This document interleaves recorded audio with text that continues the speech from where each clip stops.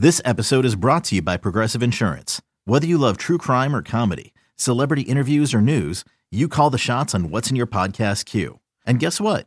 Now you can call them on your auto insurance too with the Name Your Price tool from Progressive. It works just the way it sounds. You tell Progressive how much you want to pay for car insurance, and they'll show you coverage options that fit your budget. Get your quote today at Progressive.com to join the over 28 million drivers who trust Progressive. Progressive Casualty Insurance Company and Affiliates. Price and coverage match limited by state law.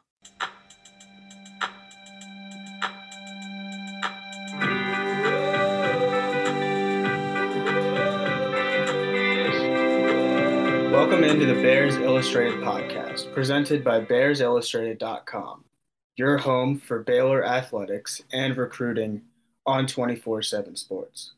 I'm Pranay Malampati, alongside Andrew Miner.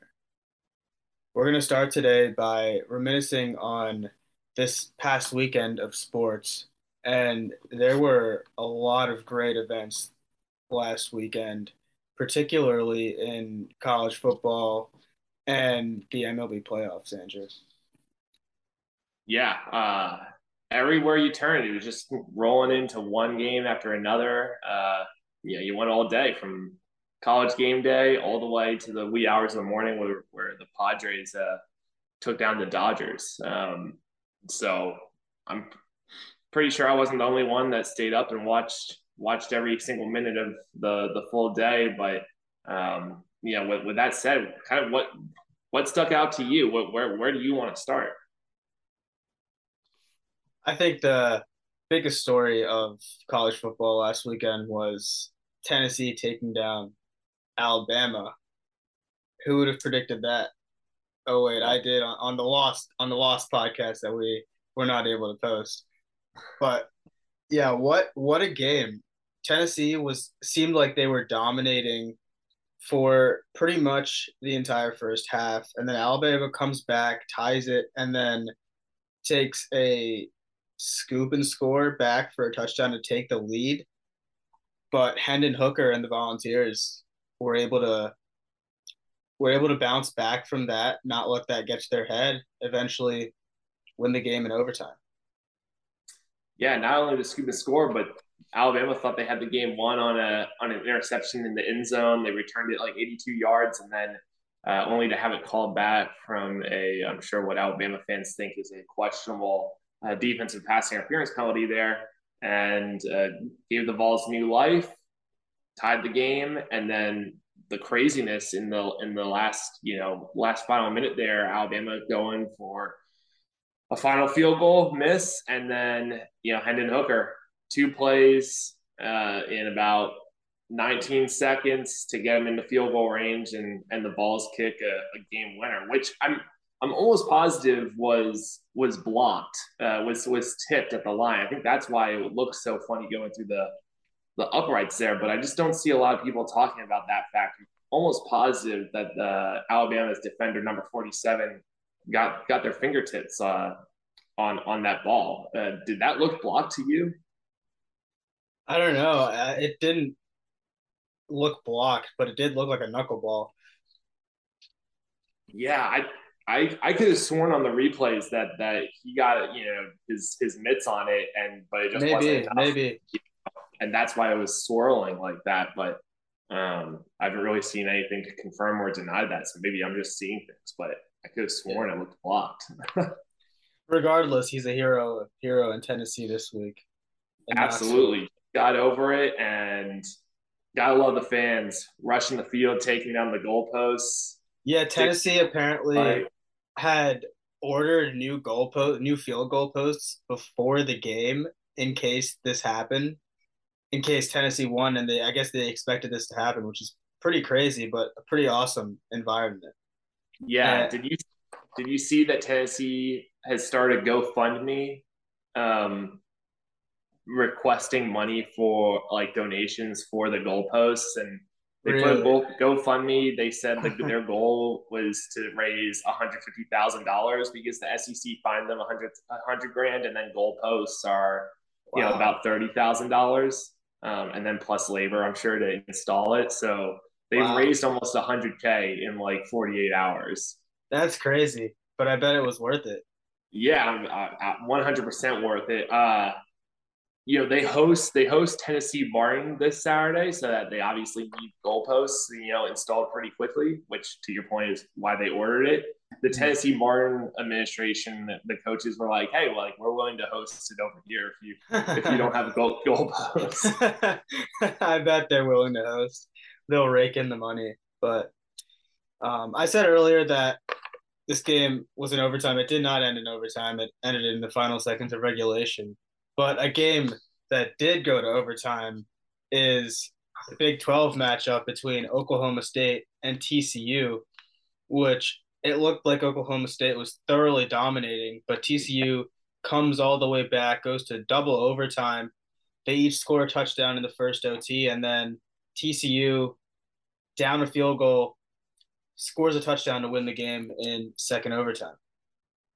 Yeah, double overtime in Fort Worth. What was it? It was 30-16. Oklahoma State was dominating, like you said, up 2 touchdowns, and then for whatever reason, Spencer Sanders started playing really bad. The Cowboys couldn't do anything on offense.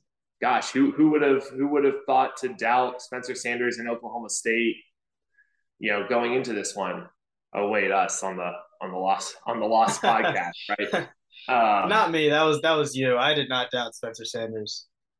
Uh, it's unfortunate. I was pulling for Oklahoma State, and they couldn't get the job done. But props to TCU. They looked really good in that comeback. They definitely look at as of now the class of the Big 12.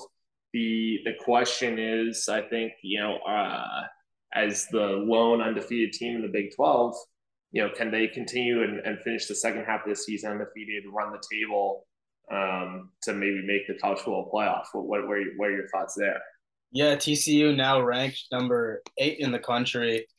They they've looked really good, and I was watching an interview on on the show Big 12 Now on ESPN Plus, and they had a TCU player on interviewing him, and he was just talking about how the team the team thinks that nobody believes in them, and they're out to show the college football world that they're a force to be reckoned with this season.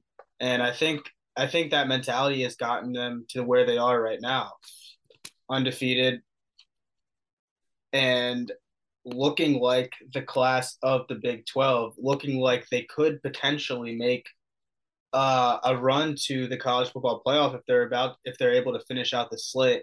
Their next game is this Saturday. They host number 17 Kansas State, have games against West Virginia and Texas Tech before traveling to Texas, who looks really good with Quinn Ewers back. I think those two games are going to be well, and then they come to Waco and play Baylor, which is I still think that's going to be a tough game going into your rival's home field. I know Baylor's defense does not look good right now. Dropping 43 on Oklahoma State, even though it was in double overtime, very reasonable that they could do something like that again at Baylor. But I think those are three tough games, especially if we're able to get things back together in Waco. But I think TCU could do it. I if I had to guess, I would say they're not going to go undefeated the rest of the season. Yeah, the Big 12 just it still even feels like Iowa State probably should beat Texas right on Saturday, and then Baylor is close to the bottom of the conference. They are at the bottom of the conference as well. But I think it's perfectly fine for us to objectively say like Baylor still looks really good. Their offense looks tremendously better in week 6 or week 7 than it did, to start the season and at BYU in week 2.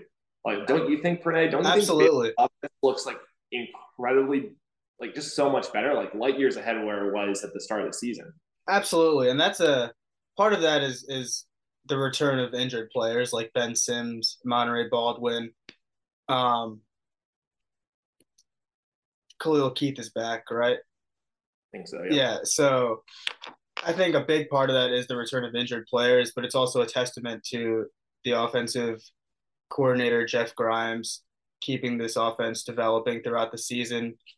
Um, Yeah, it looks a lot better. It looked good with Kyron Drones in it, even when Blake Shapen went out. Yeah, absolutely.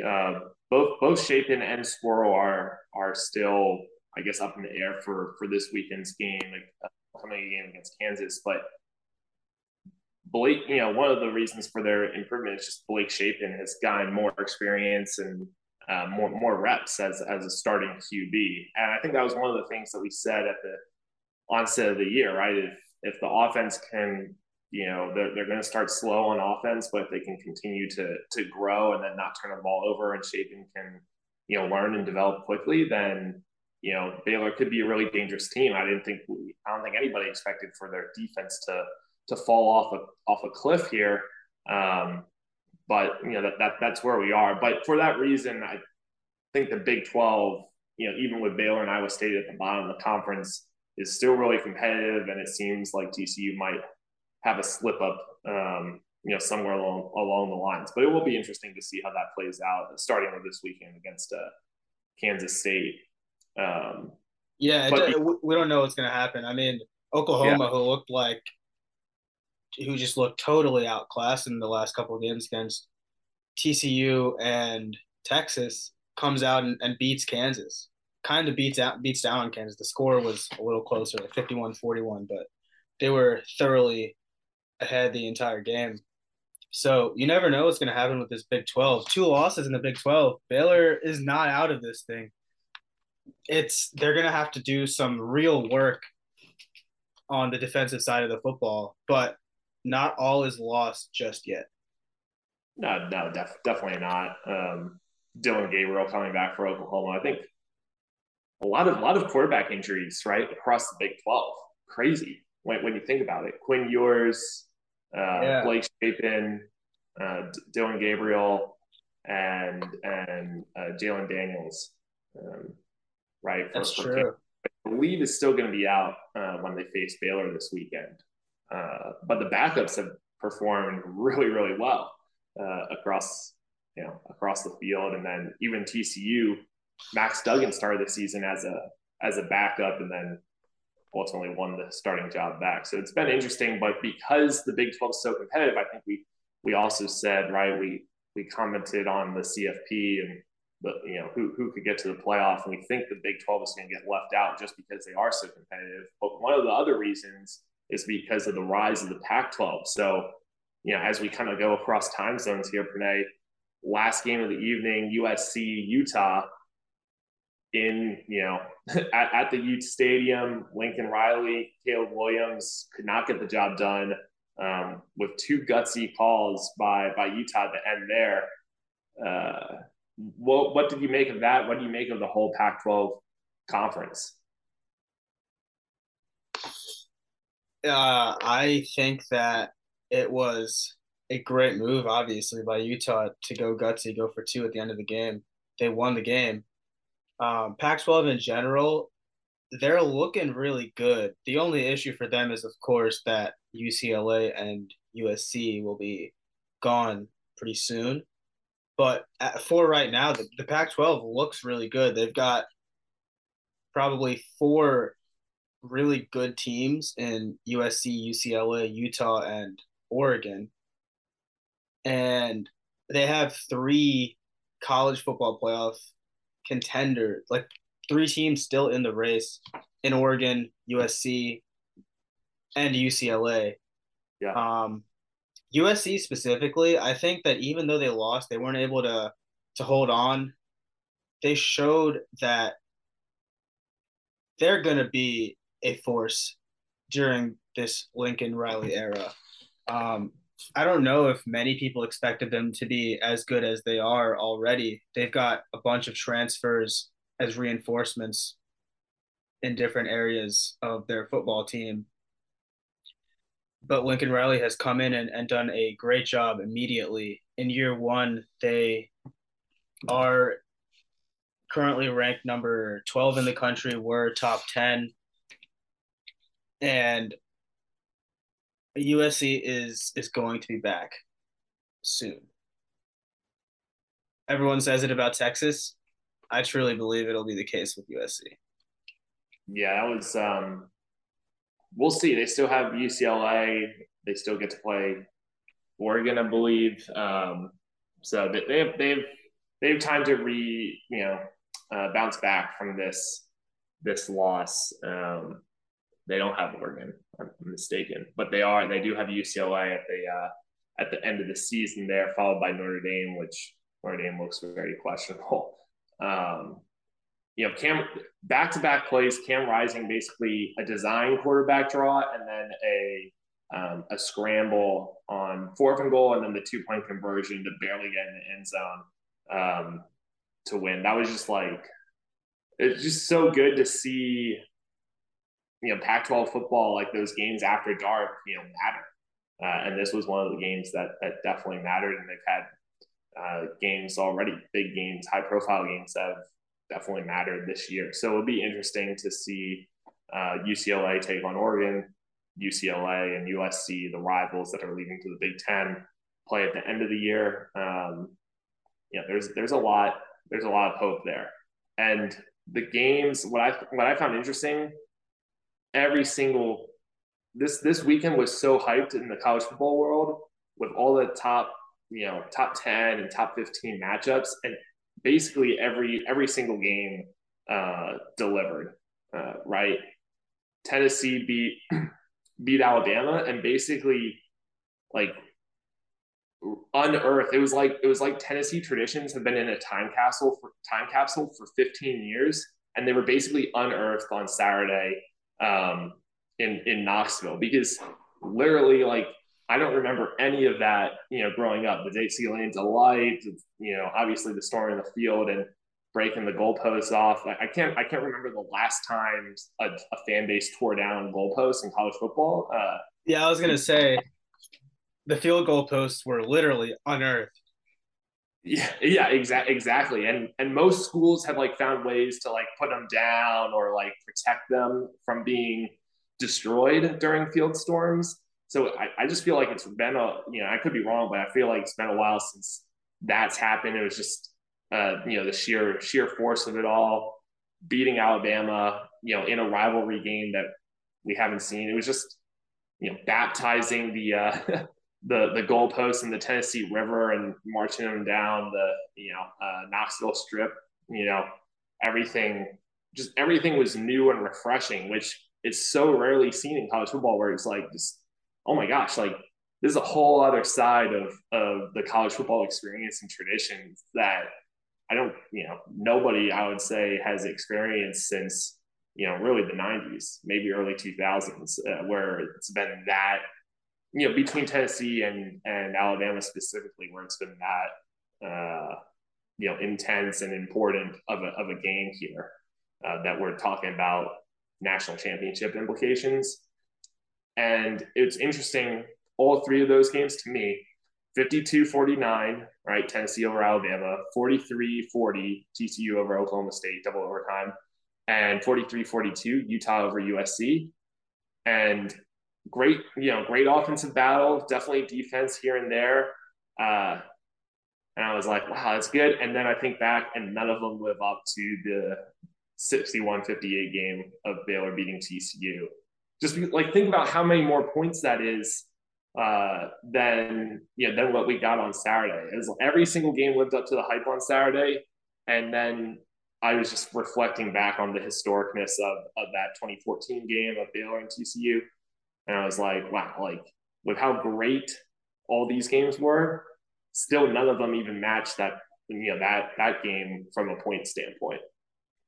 Introducing the two-way V4, where groundbreaking fuel cell technology meets fresh foam cushioning for the ultimate performance. With fuel cell, each step feels explosive, delivering unparalleled energy return. Paired with fresh foam, experience maximum comfort throughout the game. Its lightweight textile upper offers support and breathability without sacrificing agility. Whether you're hitting the clutch shot or locking down the opposition, the two-way V4 gives you the tools to play at a high level. Learn more and purchase the two-way for yourself at newbalance.com.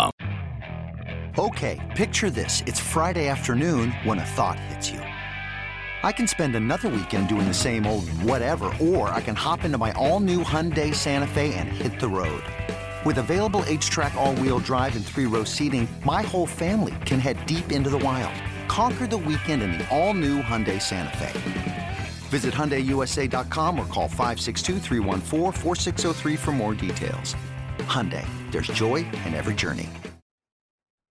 It's a timely week to reflect back on that 61-58 win that season, because we all know that the only reason Baylor didn't get into the playoff that year was because they lost at Morgantown, just like Baylor did on Saturday.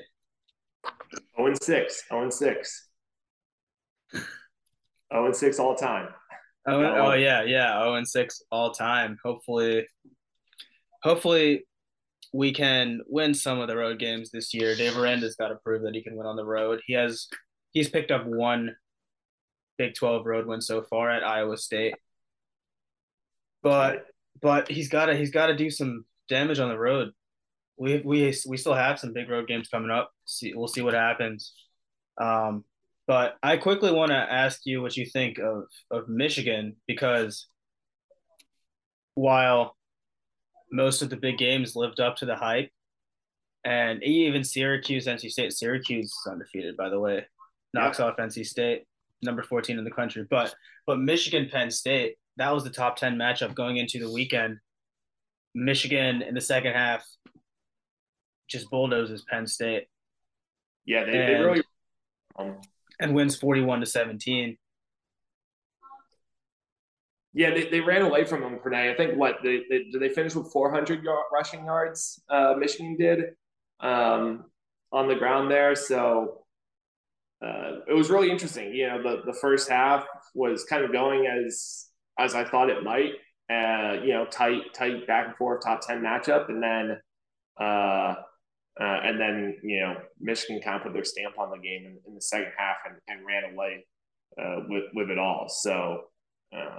They only allowed 3 points in the second half to Penn State, really only allowed 7 points in the first half because Penn State had a fumble return for a touchdown, and ultimately, you know, had all those rushing yards against the Nittany Lions to really prove themselves. And it kind of depends on how high you were on Penn State to look at it and say, like, hey, was this a good victory or whatnot? But I definitely think it was. I think anytime you beat a team like that, especially coming out of halftime and just, you know, putting your foot down and doing what you're quote unquote supposed to do as a top 4 team, definitely deserves some respect. I do think, I know Ohio State was on a bye, but I do think Ohio State is still the best team in the Big Ten, and probably I have it at Georgia, Tennessee, Ohio State at this point, and then Clemson, Michigan is my top 5.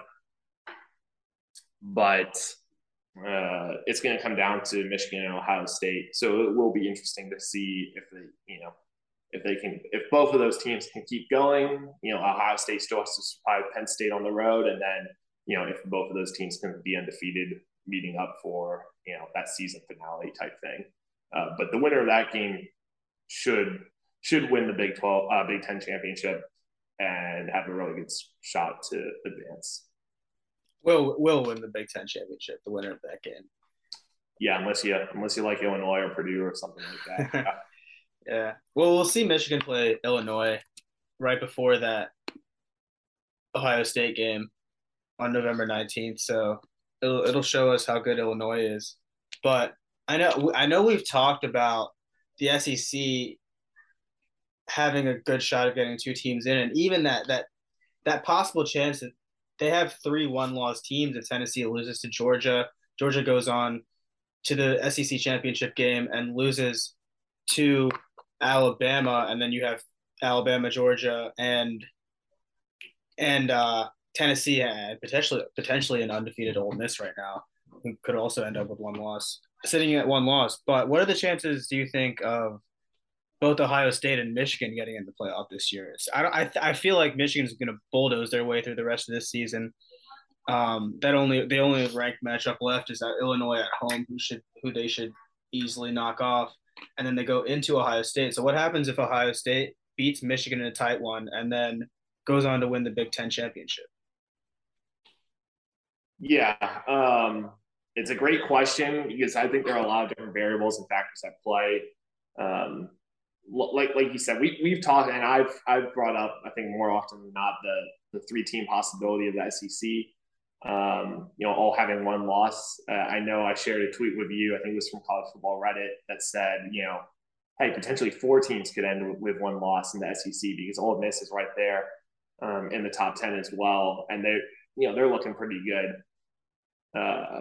I think. Do I think 3 teams is a likelihood to get into the college football playoff from one conference? Probably not. I don't think that's going to happen. 2 teams, yes, we've seen it happen twice before. I think the SEC is more likely to get 2 teams in than the Big Ten. And I think the SEC is more likely to finish with 2 teams with only one loss than the Big Ten. So for that reason, I think Ohio State, Michigan is more of an elimination game. And the committee would defer to the SEC. Again, I think it depends on how the game goes, how close it is. There's a lot of factors at play. But for it's just interesting. For example, if Tennessee runs the table and then loses to Alabama in the SEC title game, both of those teams would make it. I think that's a no-brainer. If Georgia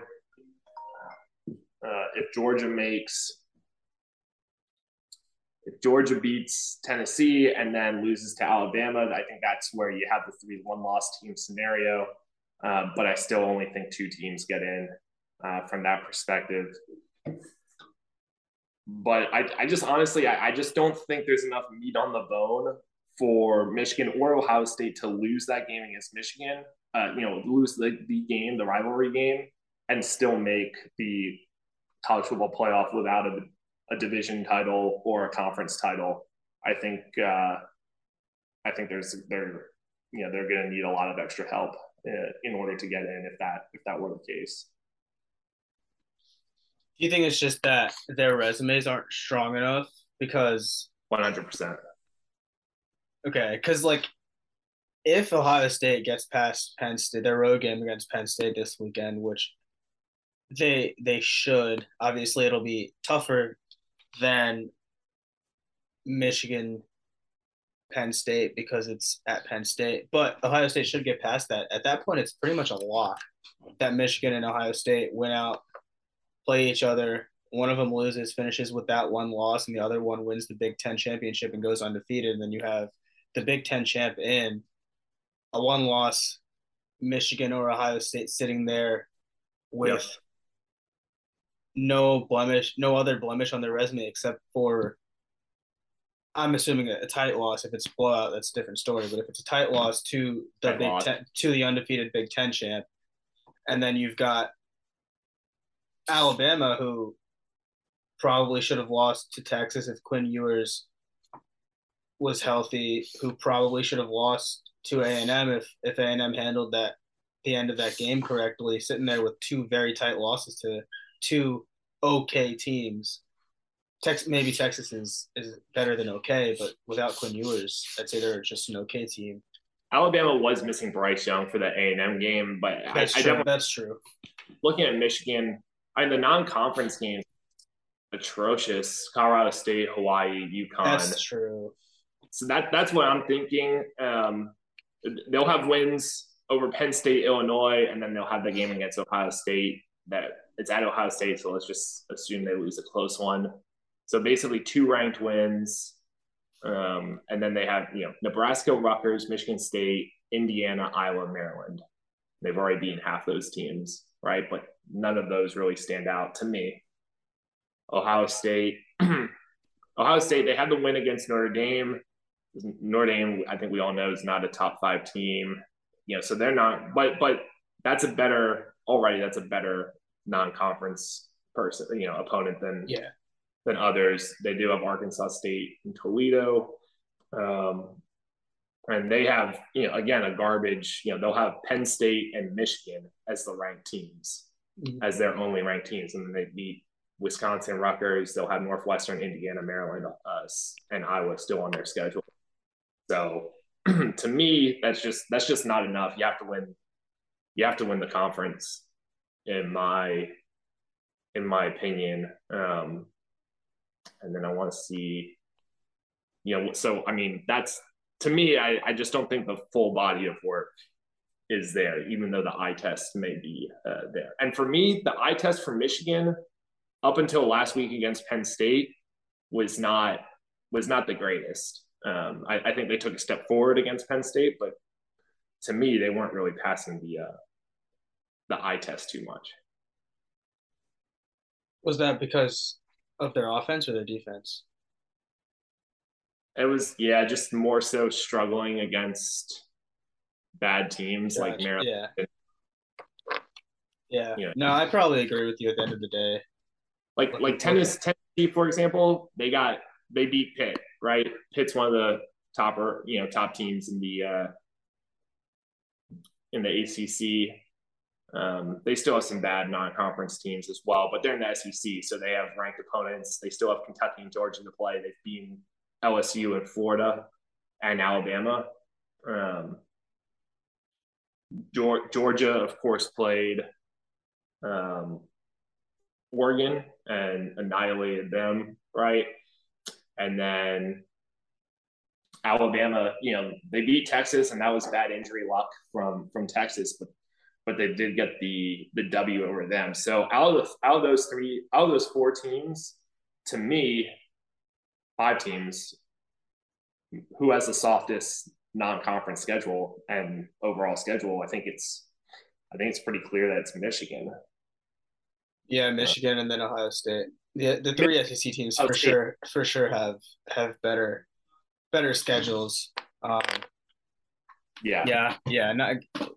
guess there's not much of a chance unless full chaos happens or continues to happen, because it's been happening the entire season. I mean, we're sitting here with Syracuse and Clemson both undefeated in the ACC.